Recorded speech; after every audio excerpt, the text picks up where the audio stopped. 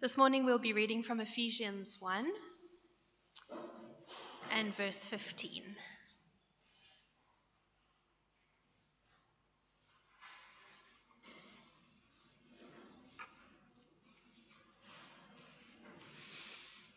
This is Ephesians chapter 1, verse 15. For this reason, ever since I heard about your faith in the Lord Jesus and your love for all the saints, I have not stopped giving thanks for you, remembering you in my prayers. I keep asking that the God of our Lord Jesus Christ, the glorious Father, may give you the spirit of wisdom and revelation, so that you may know him better. I pray also that the eyes of your heart may be enlightened, in order that you may know the hope to which he has called you, the riches of his glorious inheritance in the saints, and his incomparably great power for us who believe. That power is like the working of his mighty strength, which he exerted in Christ when he raised him from the dead and seated him at the right hand in the heavenly realms, far above all rule and authority, power and dominion, and every title that can be given, not only in the present age, but also in the one to come.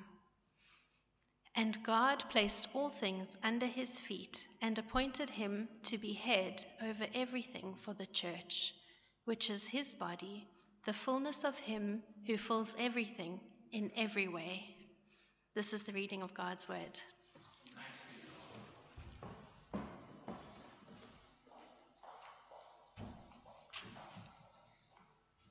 Good morning, everyone.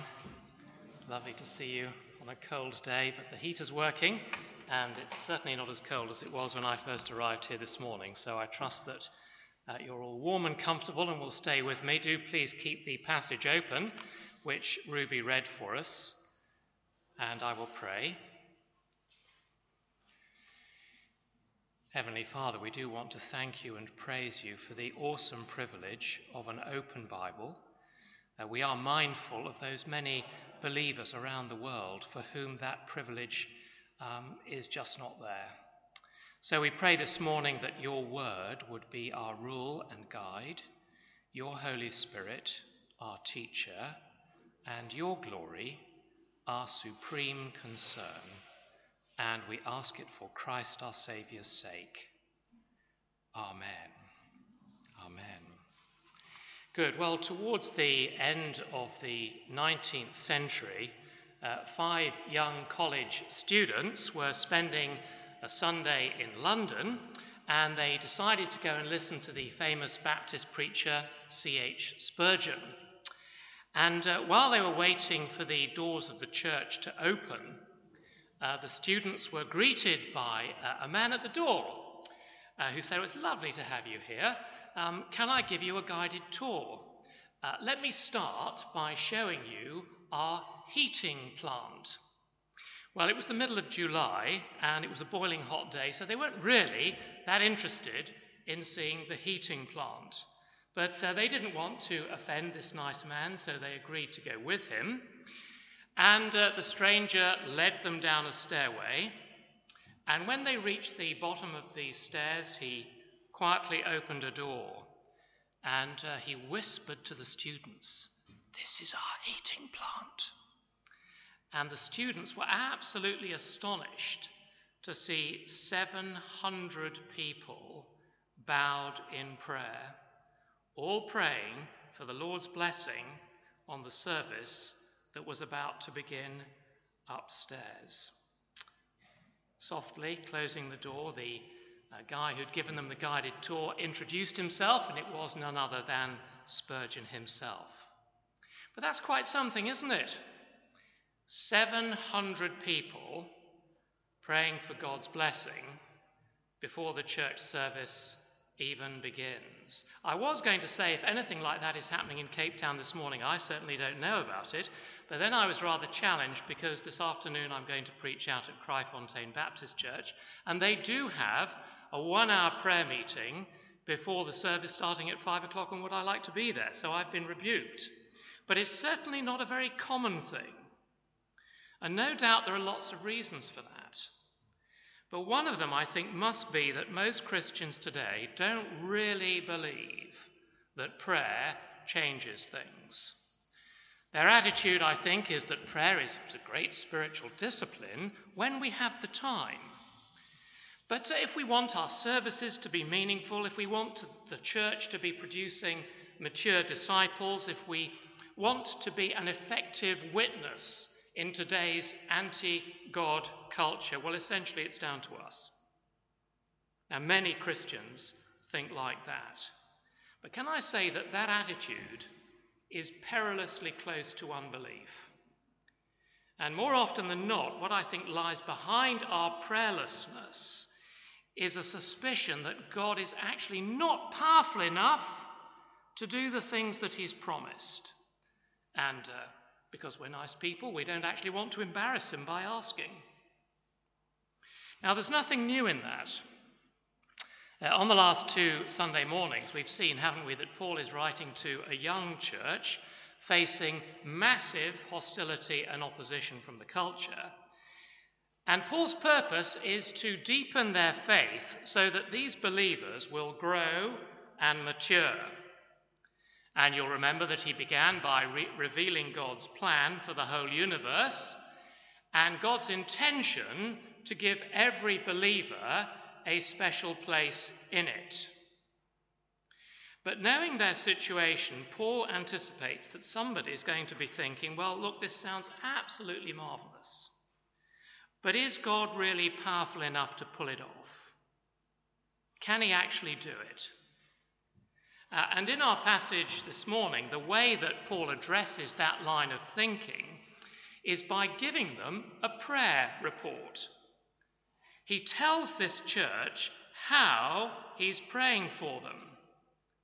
And his prayer report is designed to deepen their understanding of the power that God has given to Jesus and to show them how, as believers, they can tap into it. So what can we learn? How do we pray God's power into this church, St. Barnabas? How do we do that? Well, according to this passage, we've got to embrace three priorities. And the first, a rather strange one, is to thank God for real Christians. Thank God for real Christians. Come with me to verse 15. Can we all see verse 15 in our Bibles?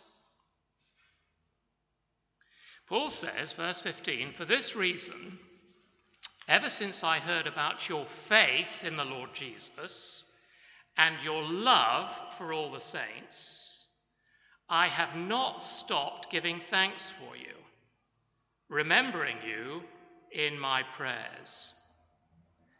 Now, I was actually surprised and rather convicted to see that the first thing that Paul mentions in his prayer report is something so simple. I mean, it's so very ABC, isn't it? I think we might have expected him to start by mentioning something far more impressive, perhaps thanking God for a superb evangelistic outreach in the amphitheatre at Ephesus, or for the fact that they'd grown so fast they needed a bigger building immediately, or thanking God for news that several members are training to go into the mission field. Those are the sort of things we might have expected him to start with in his prayer. Now, those things might have been happening, but the first thing Paul does is to say that he's been thanking God that there are people in this church who have faith in the Lord Jesus and love for all the saints. It's the kind of thing we might take for granted. Paul does not. And that's because, you see, these two things mark out the real Christian from the casual churchgoer. Now, no doubt there were some of both in the Ephesian church, just as there are in every church. But you see, Paul doesn't want the presence of real Christians in the fellowship to be taken for granted. And the real Christian can always be recognized by the same two things mentioned in verse 15. The real Christian has faith in Jesus as Lord. So first thing in the morning, when he leaps out of bed, he says, "Yes, Jesus, I know you're Lord, and once again I'm giving myself up to you." And if that confession is genuine, it will always, without exception, be mirrored in the love that he has towards his brothers and sisters in Christ. And that's a principle, you see, that we find again and again and again throughout the New Testament. That our faith, which is invisible, is proved by the visible love we have towards our brothers and sisters. You see, I can say I believe. It's such an easy thing to say, isn't it? But how can you tell whether it's true or not? And Paul says, look at how he is with other Christians at church. Now that, I think, gives us an extremely valuable diagnostic tool for recognizing when a church is heading for trouble. Once the people in church start to cool off in their love for the saints, you can be absolutely certain they're cooling off in their faith in the Lord Jesus. Because those two things always go together. You cannot separate them. Now, that wasn't the case in Ephesus. The gospel really had changed these people. And what Paul is saying to them here is, I am absolutely thrilled by what God has done in your lives, and I just can't stop thanking him enough for it. Now, I think it is perhaps just worth pausing on this for a moment, because as we read this, it's quite tempting, isn't it, to think that the Ephesian church was already a perfect congregation. A perfect faith in Jesus, perfect love for the saints, a perfect church. But of course that can't be true. We saw, didn't we, last week, that the Ephesian church consisted of two groups of people who had absolutely nothing in common before they heard the gospel. In fact, they disliked each other intensely. The differences between them were immense. Quite obviously, those differences didn't simply melt away overnight. And just to make the point, won't you turn over to chapter 4? Just turn over in your Bible to chapter 4, verse 1. And I want you to think about this. Paul writes, chapter 4, verse 1, "As a prisoner for the Lord, then, I urge you to live a life worthy of the calling you have received. Be completely humble and gentle. Be patient, bearing with one another in love. Make every effort to keep the unity of the Spirit through the bond of peace." Now think about this. Paul wouldn't need to say any of those things if they were already loving each other perfectly. He wouldn't need to tell them to bear with one another if there weren't some people in the church who were, quite frankly, pretty unbearable. And he wouldn't need to emphasize the unity of the Spirit if they were already perfectly united. It would be a waste of expensive parchment, wouldn't it? No, they were not a perfect church. There was still plenty of work to be done. But you see, there was sufficient evidence of real heart transformation for Paul to be thankful for their conversion and also to tell them. Now, I think that's really important. Just imagine how these people would feel when Paul's letter arrived in Ephesus and was read out in church on Sunday morning. What would they have been saying to each other over coffee after the service? Well, one man would be saying to his friend, that was just so encouraging. The truth is, I've been really struggling lately, struggling to read my Bible, struggling to love my wife. But what Paul has said has really woken me up. Won't you please pray for me? And his friend says, well, yes, of course I will. But I also want you to know that my wife and I have heard that you're reading your Bible every night with your children and that you're actively involved in the homeless ministry. And I want you to know that we are thanking God for your example. Now you see, what an important lesson Paul is giving us here. You see, Paul's word of encouragement is encouraging them how to encourage each other. It's teaching them, isn't it? So, do we actually thank God for the evidence of his grace that we see in one another's lives? Do we ever tell each other? I mean, do you see the difference it would make if we did more of that? Can I suggest that if we want to see God's power at work in St. Barnabas, this would be an absolutely terrific place to start.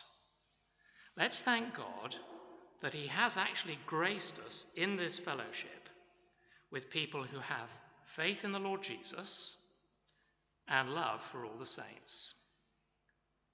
And even though none of us is perfect, especially me, let's encourage each other for the evidence of God's grace that we can see in one another's lives.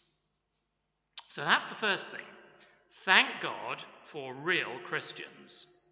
Second, if we're going to pray God's power into this church, we must ask God for spiritual eyesight. Ask God for spiritual eyesight. Paul's main prayer request is actually there in verse 17.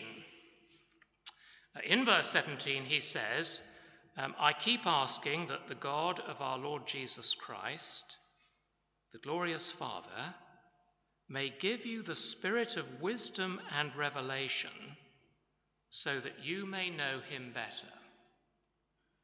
Now, it's really important to see what Paul is not praying for there. This is not a prayer for more knowledge about God. You know, God doesn't save people so that they can write a 3-hour exam about him. No, he saved us so that we might know God in our lives, so that we might have a personal relationship with him. So what Paul is actually praying for there in verse 17 is that the Spirit of God would open up the word of God's revelation in Scripture to show us more clearly who God is and how we can relate to him as his dearly loved children, because that's how we get to know God better. One of the best explanations of what this means in practice is in a book by a guy called J.I. Packer, who is now with the Lord, but it's a famous book called Knowing God, and it's entirely devoted to this subject. And I'd like to read you something from it. I hope it's going to appear on the screen. This is what he says about this business of knowing God. First, knowing God is a matter of personal dealing. It's a matter of dealing with him as he opens up to you and being dealt with by him as he takes knowledge of you. Second, knowing God is a matter of personal involvement in mind, will, and feeling.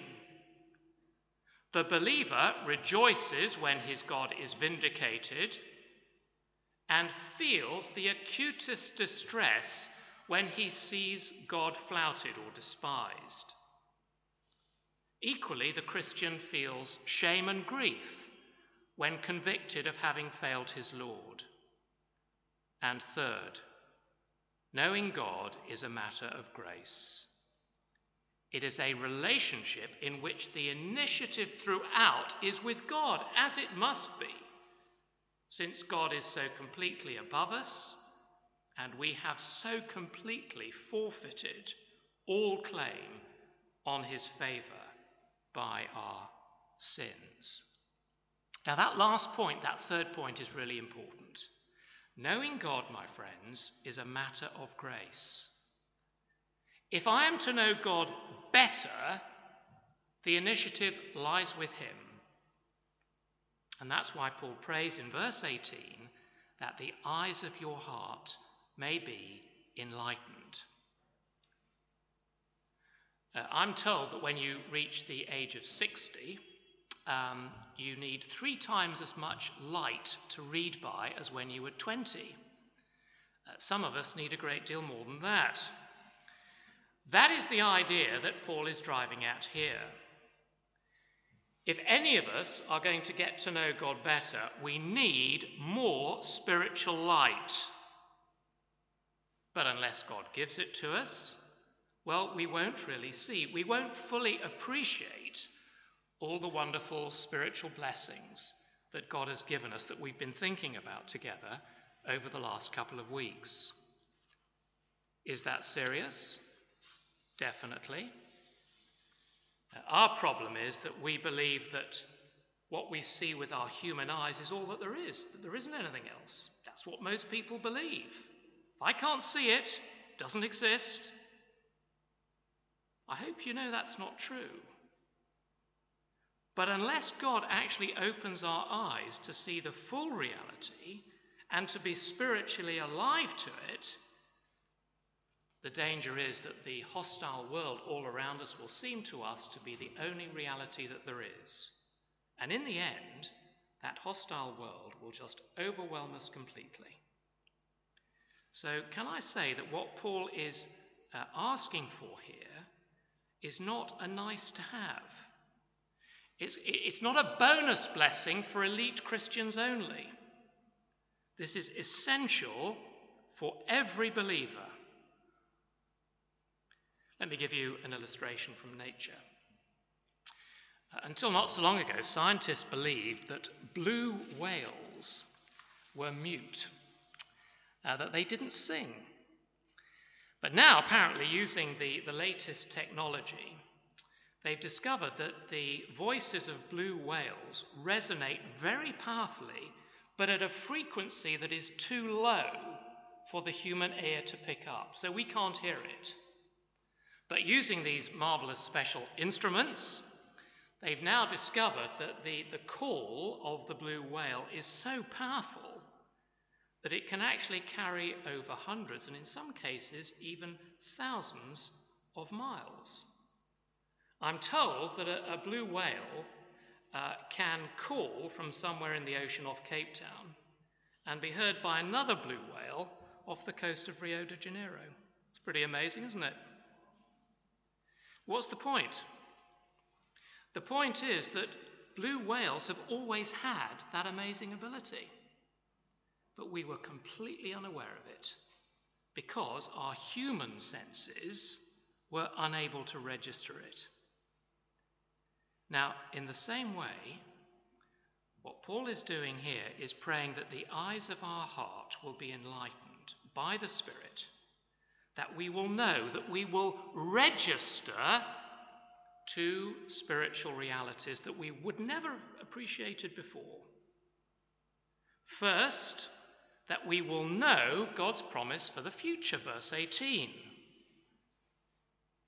He says, I pray that the eyes of your heart may be enlightened, in order that you may know the hope to which he has called you, the riches of his glorious inheritance in the saints. So can you see there that the call of Christ in the gospel is a call to look forward with confidence to the many wonderful things that God has promised to us in the future? That one day we really will be perfectly holy and blameless with the Lord Jesus, living with him in the new creation. And the first sign that my eyes have actually been opened is that that marvelous hope becomes more and more real and more important to me.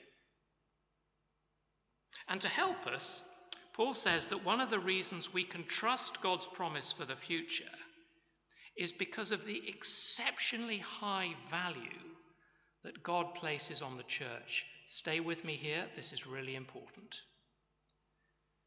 You see, Paul says, notice this in the text in verse 18, he says that we are God's glorious inheritance. Now that means that we are infinitely precious to God. What, even St. Barnabas? Really? Yes, really. God looks at this fellowship this morning and he says, you are my glorious inheritance. You are my treasure chest. Now, if that is true, well, surely we can have complete confidence that God will keep his promise for the future. And that ought to shape the way that we think about our lives this morning. Matthew Henry was one of the greatest Puritan Bible scholars.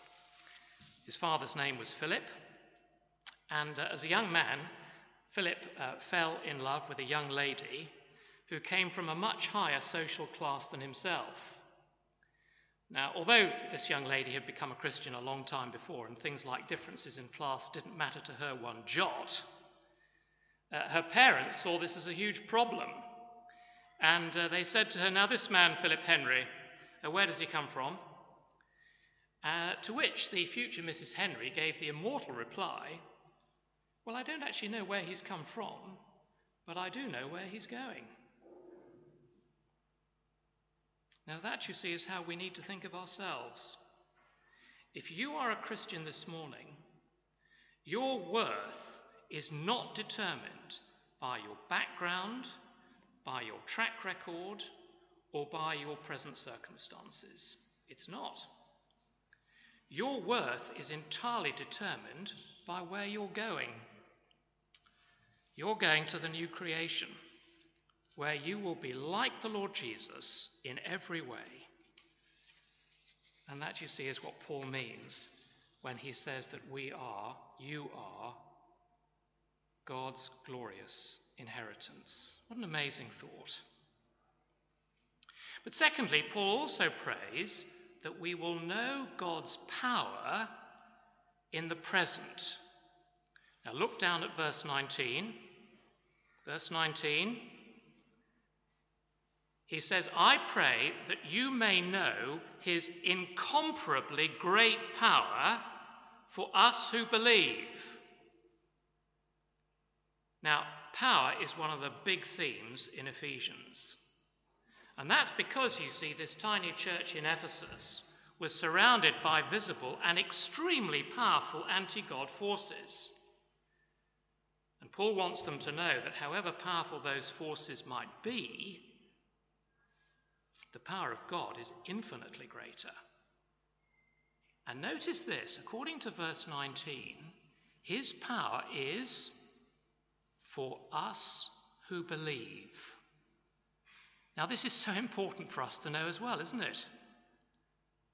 All of us know that there are plenty of things that make it really, really hard for us to keep going as Christians. Yes?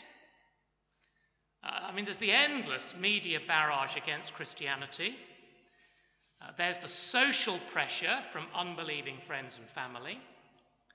And perhaps most difficult of all, there's our own struggle with sin and our battle against the lies of the enemy.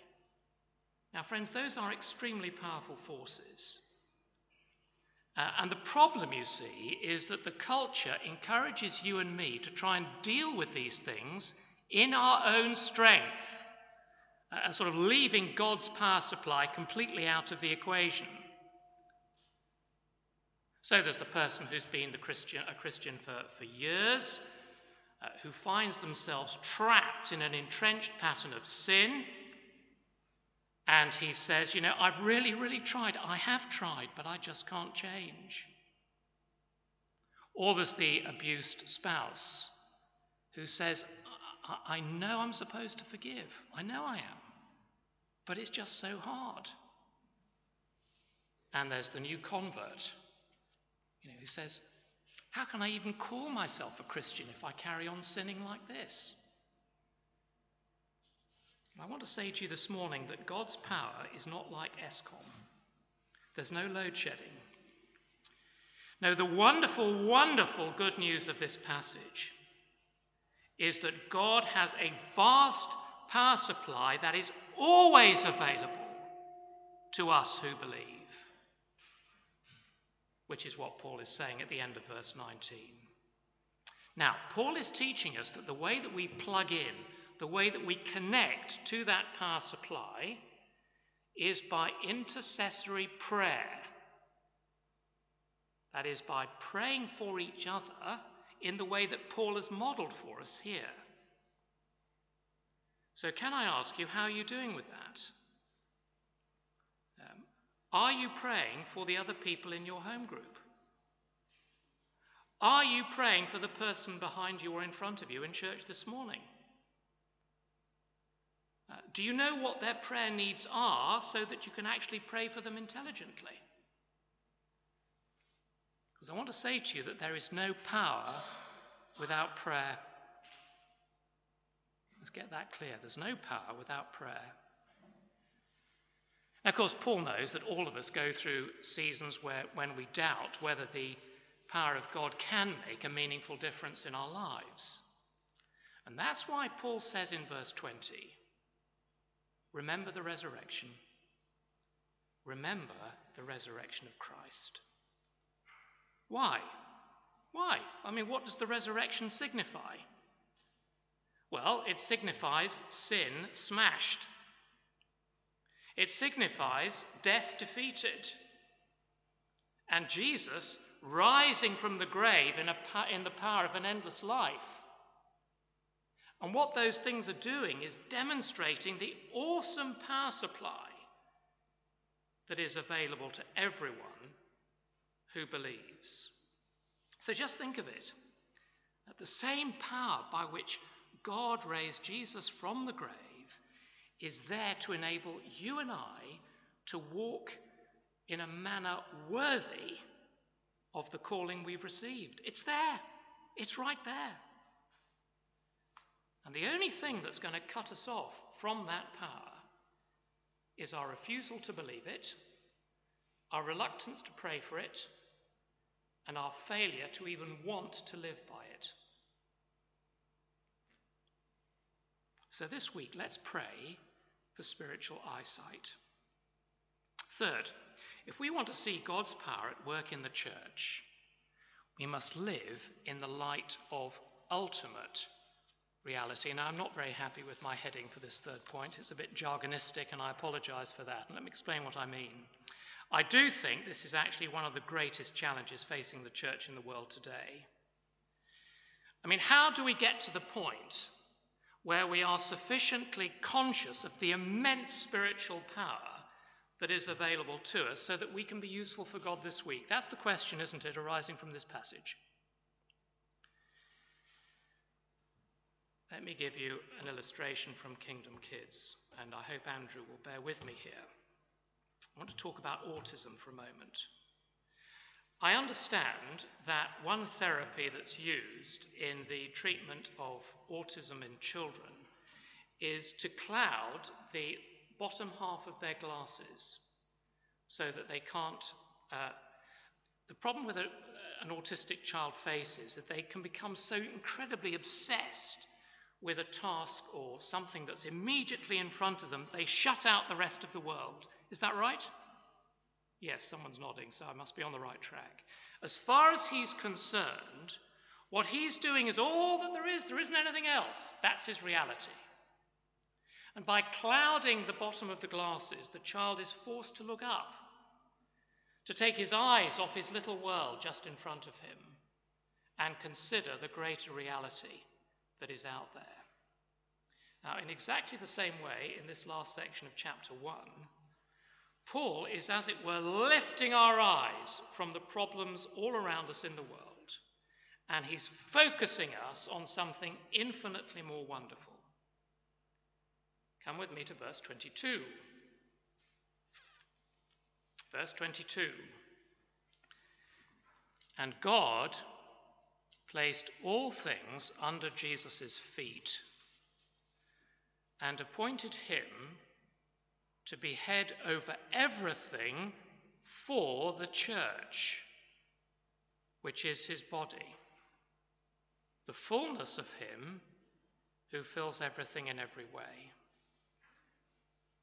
Now that, my friends, is a picture of the supreme authority of Jesus Christ over everything you and I struggle against. All things have been placed under his feet by God. He's got power over the whole lot. Why has God done that? Well, verse 22 tells us quite clearly he's done it for the church. In other words, the power that God has given to Jesus is church power. And everything Jesus is doing with his power in the world today is for the church.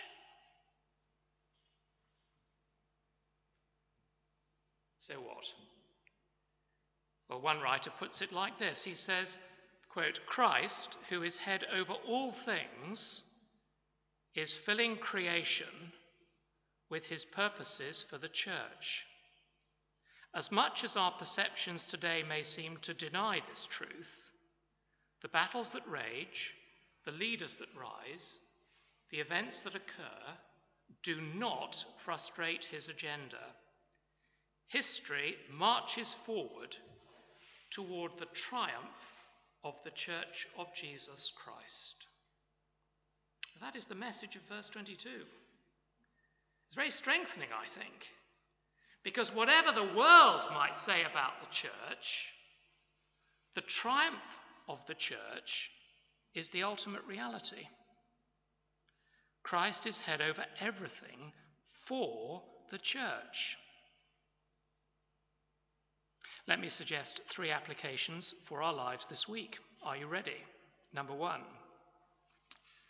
There should be no despair. You see, despite all of the weaknesses in every local church, there is no more powerful organisation for spreading hope in a hopeless world than a body of believers loving one another, helping and forgiving one another, and making disciples and reaching out to the lost. And the cumulative effect of many churches living like that is the world's greatest power for good. So there should be no despair. Second, there should be no deserters. You see, to attempt to live as a solitary Christian is actually to move beyond our spiritual supply lines, to use a military metaphor. Worse, it's actually to declare the body of Christ to be irrelevant to us, or even against our interests. Now, it's easy to do, because, of course, the church can sometimes be intolerant, blind, and quite frankly, a bit of a pain to put up with. But the church is also the beloved bride of Christ. And it is the only institution through which he will accomplish his purposes on earth. And that means that she is worth our effort and our faithful commitment. So no deserters. Third, there should be no surrender. See, those Christians who have their eyes open to God's purpose for the church are a power that nothing in this world can overcome. Now, of course, there are going to be setbacks and disappointments along the way, and there will be long periods where the church, and no doubt many of your friends and family, will consider the church to be totally irrelevant.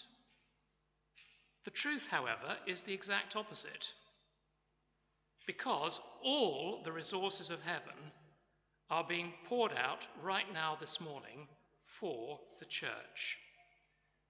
And in the end, the church will prevail, and everyone will know it. So let's pray for that now.